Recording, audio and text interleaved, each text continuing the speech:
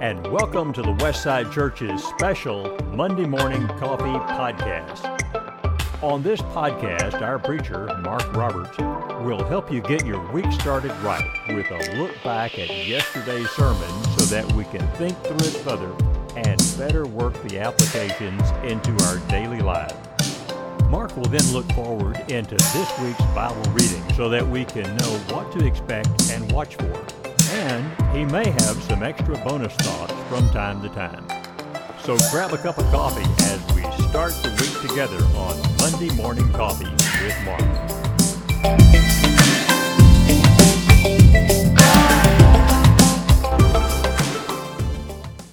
Good morning. I'm Mark. Welcome to the Monday Morning Coffee Podcast for Monday, April the 24th. I'm looking at my sermon notes from yesterday's sermon as we talk about the heart and having a heart for God. I've got a bunch of Bible reading notes stacked all around me, and I am working. I'm working on a cup of coffee, which means it's time for us to get started. Let's get started with the Monday Morning Coffee Podcast. As we're looking back at yesterday's sermon, we're thinking about that sermon. I'm thinking about that sermon about money and giving God your heart.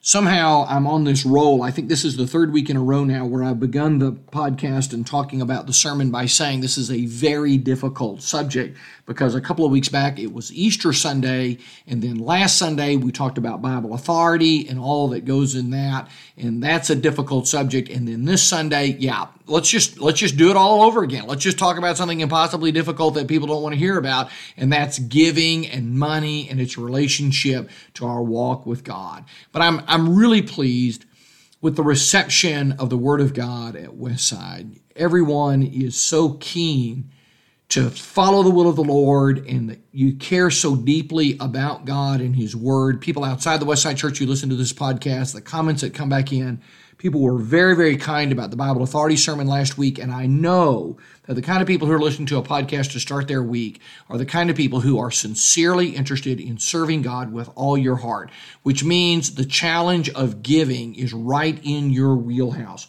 Because while God doesn't need our money, money does have great power. Where your treasure is, there will your heart be also. And it is hard for us to put our treasure in the Lord and not in our stuff. And I talked about how money equals control, and we all like to have control, and money is a tool by which we can do for ourselves and, in fact, exalt ourselves with a sense of pride and superiority. And so we can very easily end up loving money instead of loving God. The challenge out of all of this, just buckle it down. We talked about being practical. You want to be practical about having a heart for God. Give your money away. Be generous. And I know yesterday when you were listening to that sermon, you were thinking of how this week you could give to a charity, a reputable charity, to someone who is in need. You could show generosity with your money, and that would well demonstrate that you have heavenly values, not earthly values, that you're seeking first the kingdom of God, and that even more, you have a heart for God. I know you thought about that yesterday. Now, the podcast Monday morning is here to remind you, do it. Do it. Don't let that be a fleeting thought on Sunday. Activate it. Apply it. Put it in play. Do it. Give away some of your money this week, and you'll find it is more blessed to give than it is to receive. Once you've got that plan in place, open your Bible. Let's think about King Hezekiah in 2 Chronicles 30.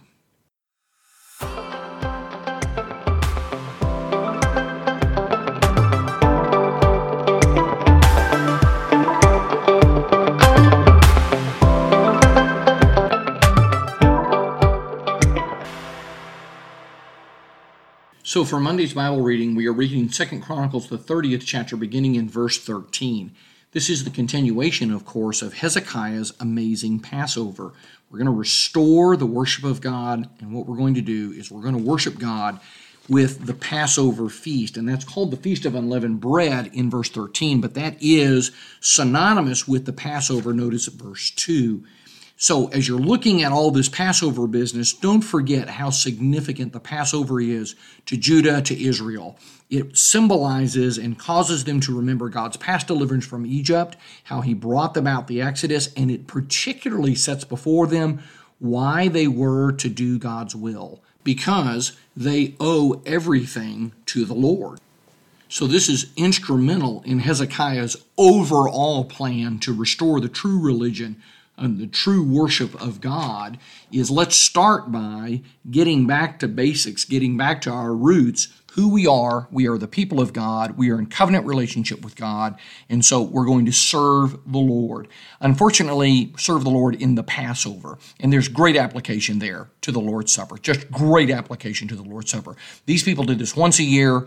We get to do that every week because it reminds us we owe everything to God. And so then we get into this difficulty here where a whole bunch of people are not in the right position to observe the Passover, and they're not clean. Verse 18, a bunch of these people who came from the north, they are not ritually clean. That doesn't mean that they're dirty, they've got dirt, they fell in the mud. It means that they haven't done the things to be ritually pure to come into the presence of God. And they ate the Passover anyway. And so there's a lot of confusion about that. But the Lord, verse 20, heard Hezekiah's prayer and healed the people. Now, this is a giant Hezekiah looks like Solomon moment. And we got that in Friday's reading. But now we get additional praying here where the Lord healed the people. And I think the sense there should be in the sense of pardoned, as if sin here is like a spiritual disease, so they are healed from this sin because what they are doing is actually wrong. Now, maybe I should say something about this Passover that's out of place because they're observing this at the wrong time and in the wrong way, the wrong kinds of people, and they are not ritually pure and all of the things that go with all of that. So could we use Hezekiah's Passover as a template then to say, okay, we're going to worship God the way that we want to worship God. And yeah, I know that's not authorized, it's not right, but hey, Hezekiah, they're doing some things here that are not authorized. So we'll just jump in and be like Hezekiah and Hezekiah's Passover. And I have seen Hezekiah's Passover used in that kind of way. But let me say this. The things that are going wrong here, particularly the timing of the Passover, eating the Passover in the second month, is allowed under the Old Testament law. So it's not like they're way out on a limb and they've just made up some whole new ideas. No, these circumstances, these contingencies were covered in the law of Moses. Even more, this is a one-time event. You can't maintain repeated practices and then run over to 2 Chronicles 30 and say, hey, we're doing what they did. No, this happened one time. And the people here are trying to do what's right. They're not trying to find a loophole to do what they want to do. They're desperately trying to serve God. And then finally, they admit and confess that they are in sin. I've never seen anybody use Hezekiah's Passover who started by saying, yep, this is sinful and wrong, and what we're doing is sinful and wrong, but we're hoping the Lord will pardon us, the Lord will heal us because we mean well and we want to be like Hezekiah and so forth. No. That'll never fly. That's never going to work. But I think the key here is once we're crystal clear that we're not going to misuse 2 Chronicles 30, what we do want to do with this text is draw near to the Lord. That's what we're doing. We're drawing near to the Lord. And we want to see this text in a balanced way. Too many people imagine God like a policeman in a speed trap, hiding behind the bushes. You can't see the speed limit sign. It's, hidden by a hedge. And then you go zipping along and kabang, he catches you. I caught you doing 60 in a 30. Well, but officer, I never saw. Oh, doesn't matter. I caught you. People see God that way. Or people see God as the umpire. They're trying to slide into home and touch home plate with their little toe before they get tagged out. And God is there saying, out, you didn't quite, you were 1 centimeter away. Boy, if you just slid a little faster, you could have got to heaven. People see the Lord that way. And what Hezekiah's Passover shows us here is that is not who God is.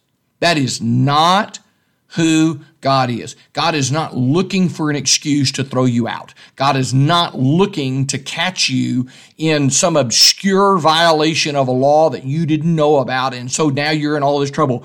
God wants to accept us. God wants to accept us. Do you see that? God loves these people and is pleased by their attempts, even though their attempts are broken and there's some problems here. God is delighting in their worship. But again, if God accepts you, you don't go on sinning willfully. You do everything you can to do what's right, which is exactly what's happening in 2 Chronicles 30. It's such a misuse of this text to say, oh, we're going to do what we want and God will just have to take it because we'll go through the Hezekiah hole. Oh, please. That's outrageous. But in the same way, this ridiculous view of the Lord, that he hates us and doesn't want us to go to heaven. Why did he send Jesus? Why did he write all this Bible? Why does he have prophets begging people to return to the Lord and do what's right if God doesn't want to accept us? We've got to change our thinking about the Lord. That's why we're reading this, and that's why I'm so glad we read 2 Chronicles 30 today. See you tomorrow. Welcome to Tuesday, and today on Tuesday we're reading 2 Chronicles 31 verses 1 to 10. This is a restoration moment. We are restoration people. Sometimes we talk about the restoration movement. We mean some of those preachers and some of the things that happened during the time of Raccoon John Smith and some of those other guys. Hey, you want to talk about the restoration movement, you need to talk about 2 Chronicles 31. Because when everything was finished, 2 Chronicles 31:1, Israel went out and they started abolishing idolatry everywhere. And somewhere in this, we need to start seeing the influence of Isaiah, start seeing the influence of Micah as national restoration breaks forth. Hezekiah's decision to do right is very influential, leads the nation to do what's right, and he, I think, is being influenced by Micah and Isaiah, and they may well be among the people continuing to fan the flames of let's do what's right. And so there's just an utter abolition of idolatry, and then Hezekiah sets up the 24 rotating divisions that David had begun. So now, once again, Hezekiah, that's verse 2, the divisions of the priests. There's too many priests, too many Levites. They can't all be there at the same time, so we're just going to set this up orderly. You'll have your time when you come and you serve the Lord. And that is very much like David, and that is very much like Solomon. So once again, we're seeing Hezekiah. He's that second David. He's that second Solomon. And just as David and Solomon provided from their own wealth for the temple, so Hezekiah does the same, the contribution of the king, verse 3, of his own possessions. And then he commands the people to give, verse 4, their portion. And so now there's giving themselves. Look how that's said, that they might give themselves to the law of the Lord. That's what the priests can do when they don't have to be out farming and running a shop and doing all kinds of other things. Now they can give themselves to the law of the Lord. That becomes increasingly important. We're going to need the teaching of the priest. And so all this comes in. People are giving. This just fits so well with the things that we talked about on Sunday. People are giving their heart to God, which means they're freely giving of their means and of their prosperity and their substance to the Lord. And then verse 10, this is really the message of Chronicles. Just underline this in your Bible and I have jotted out to the side, major emphasis in Chronicles. What is the book of Chronicles about? Azariah said, since they began to bring the contributions into the house of the Lord, we have eaten and had enough and have plenty left. For the Lord has blessed his people, so we have this large amount left. What's the book of Chronicles about? It's about the way home, the way back to God, so that God will bless us. And that is what's happening in our reading today, 2 Chronicles 31, 1 to 10 on Tuesday. We'll pick up tomorrow. See you on Wednesday. Welcome to Wednesday, and today we're reading 2 Chronicles 31, verses 11 to 21, effectively the rest of 2 Chronicles, the 31st chapter. This reading begins with some names of the various men who are in charge of the contributions and the tithes, verse 12, and it's easy to move past these names. I get it. It's hard to say these names, and we don't know these people, but never forget, when names like this are recorded in the Bible is shouting at you and me, God knows who's serving him. These people may not mean anything to us, but their name is in the Bible because God knew who they are. That ought to get our attention. And then verse 16, except those enrolled by genealogy, males from the 3 years old and upward. That may be a copyist error. It's probably 30 years old. Look at 1 Chronicles 23 and 3 in that connection. Probably not 3-year-old serving in the temple. Then we get the kind of summary statements here. Verse 20, Hezekiah did what was good and right and faithful. He's what the king should be. Verse 21, notice here, he did everything in accordance with the law and the commandments. Going to keep coming back to that authority series where we're talking about, are we doing everything according to the law and the commandments? And when I'm talking about that, what I want to see is you nodding your head saying, yep, that's how we got to do it, because that's how Hezekiah did it. Now, we're under a different law, different commandments. I get it. You get it. We all get it. Okay. But clearly the Bible is saying we need to take seriously the law and the commandments. That's how we do the will of God. That's how we know the will of God. Let's do the law and the commandments with all our heart. That's what Hezekiah is about. So here's a good summary of Hezekiah's reforms. He cleansed the temple and restored the temple service. That's chapter 29. Then he kept the Passover, 2 Chronicles chapter 30, and abolished idolatry on a nationwide level, 2 Chronicles 31. Then he established the priest and Levites division, 2 Chronicles 31, and got the tithe and contribution going for them. That's the rest of 2 Chronicles 31 that we have just read. These are powerful reforms that Hezekiah brought to the people. One just wonders how much longer Judah was going to last on the course that it was on of just wickedness and idolatry. Hezekiah puts the pause button on the judgment of God. At least we think he did. Did he? We need to read more about that tomorrow. I'll see you on Thursday. A surprising turn in the story of Hezekiah. It is Thursday, and if you're thinking that we're going to read in 2 Chronicles 32, you're mistaken, because we're going to go read in Isaiah. We're reading in Isaiah 36, which is Isaiah's account of the Assyrian invasion during the reign of Hezekiah. And this is, at least in my book, I don't know where you are on this, pretty surprising. What's the deal here? Hezekiah has led the people to do what was right. I mean, if this had been going on during some wicked idolatrous king, then we'd be all, well, sure, you people are a bunch of idolaters, you're being punished by God. Hezekiah has brought in enormous reforms, and the people in general are doing what's right. So what are the Assyrians doing on their doorstep? And this is a monster problem. This is not your ordinary run-of-the-mill problem like your car broke down or your washing machine broke. No. This is the kind of big monster problem that you date things off of. Like when we say things, oh yeah, that was the first year of the pandemic. Or maybe you had something terrible medically in your family. That was the year of Uncle Jack's diagnosis. This is that kind of thing. What's going to happen here is going to be the sort of thing that in Judah they talk about forever. That was the year Sennacherib invaded and took away the northern 10 tribes. They're gone. No more Israel. This is the end of them. And he didn't stop when he got to the Israel-Judah border. He just kept coming. Isaiah 36:1, in the 14th year of King Hezekiah, Sennacherib, king of Assyria, came up against all the fortified cities of Judah, and he took them. By the way, there is excellent archaeological evidence of this. You can see this in the British Museum. There's some cuneiform tablets and other stuff that talk about Sennacherib and about all that he did.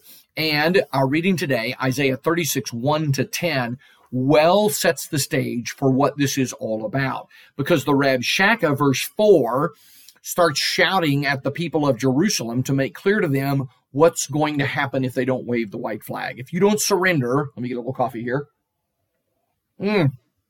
Drinking coffee out of one of my favorite mugs. It's a new mug. This is from Foxtail Coffee in Orlando. And I was able to visit there with a good friend of mine when I was in the meeting a couple of weeks ago in Orlando at Palm Springs. And it just brings back great memories. I love this mug. So the Rabshakeh, that's probably a title, not his name. You look on his driver's license, his name is not Rabshakeh. This is a title. He begins to make all kinds of arguments about why they should capitulate, why you need to surrender. And his speech is full of trust and rely. You want to underline those in your Bible. Trust and rely. His speech is about, who do you trust? Who do you rely on? And he makes at least 4 arguments here. All right, track out his arguments. In verse 6, he says, hey, if you're trusting in Egypt, Egypt is weak. They can't stand up to us. And of course, that is absolutely true. Egypt, always promising everybody the moon, and everybody's all about making a political alliance, and Egypt's going to say, stop. Egypt's not saving anybody. They get whipped every time they come out into battle. Egypt's day is long past.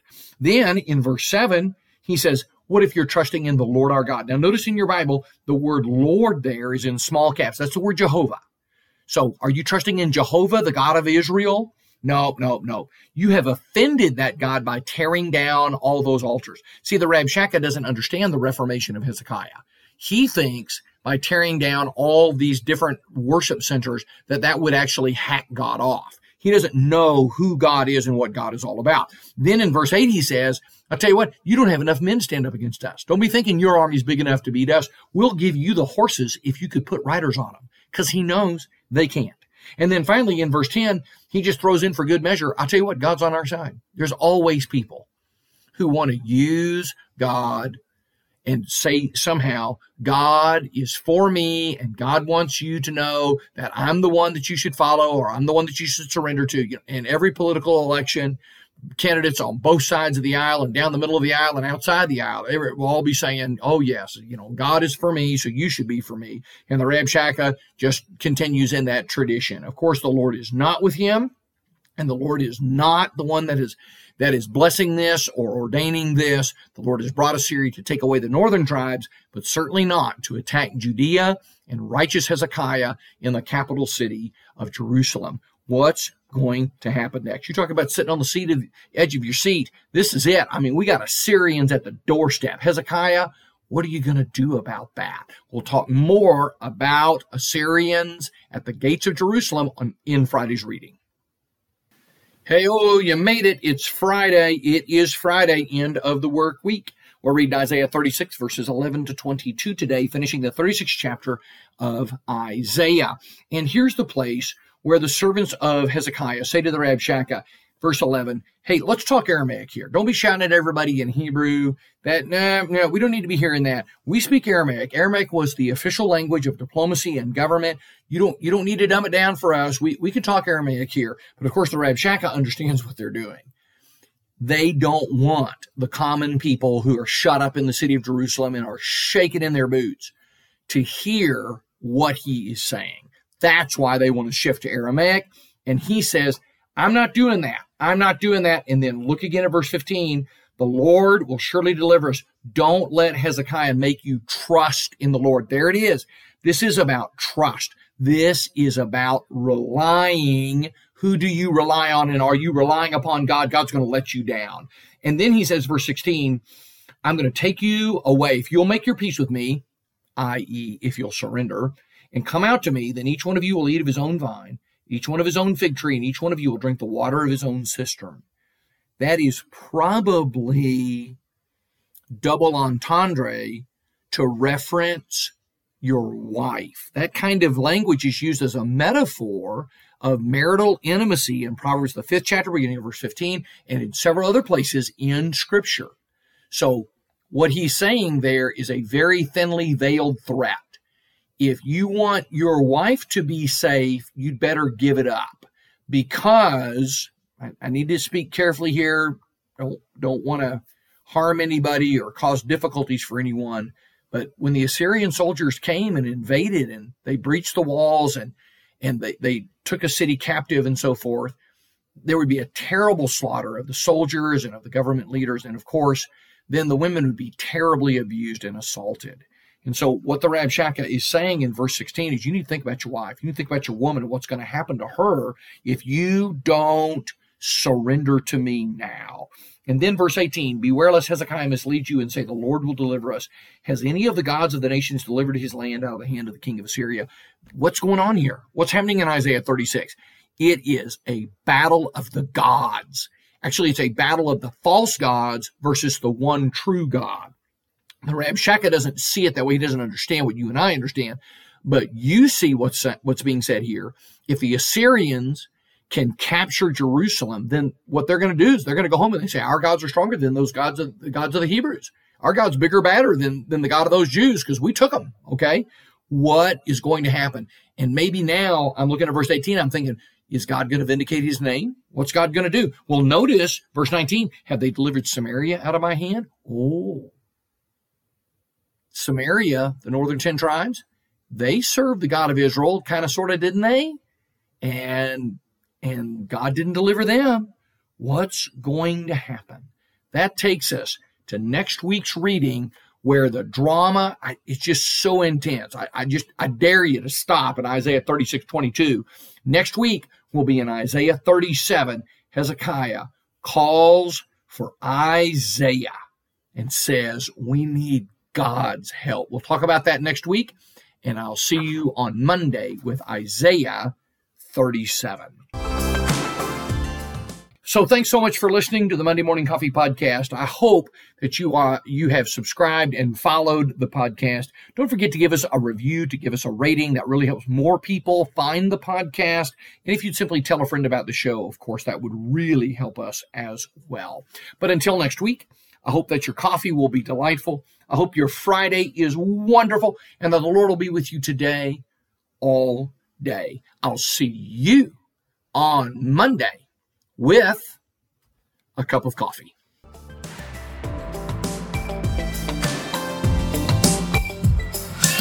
Thanks for listening to the Westside Church of Christ podcast, Monday Morning Coffee with Mark. For more information about Westside, you can connect with us through our website, justchristians.com, and our Facebook page. Our music is from Uppbeat.io. That's Uppbeat with 2 P's, UPPBEAT, where creators can get free music. Please share our podcast with others, and we look forward to seeing you again, with a cup of coffee, of course, on next Monday.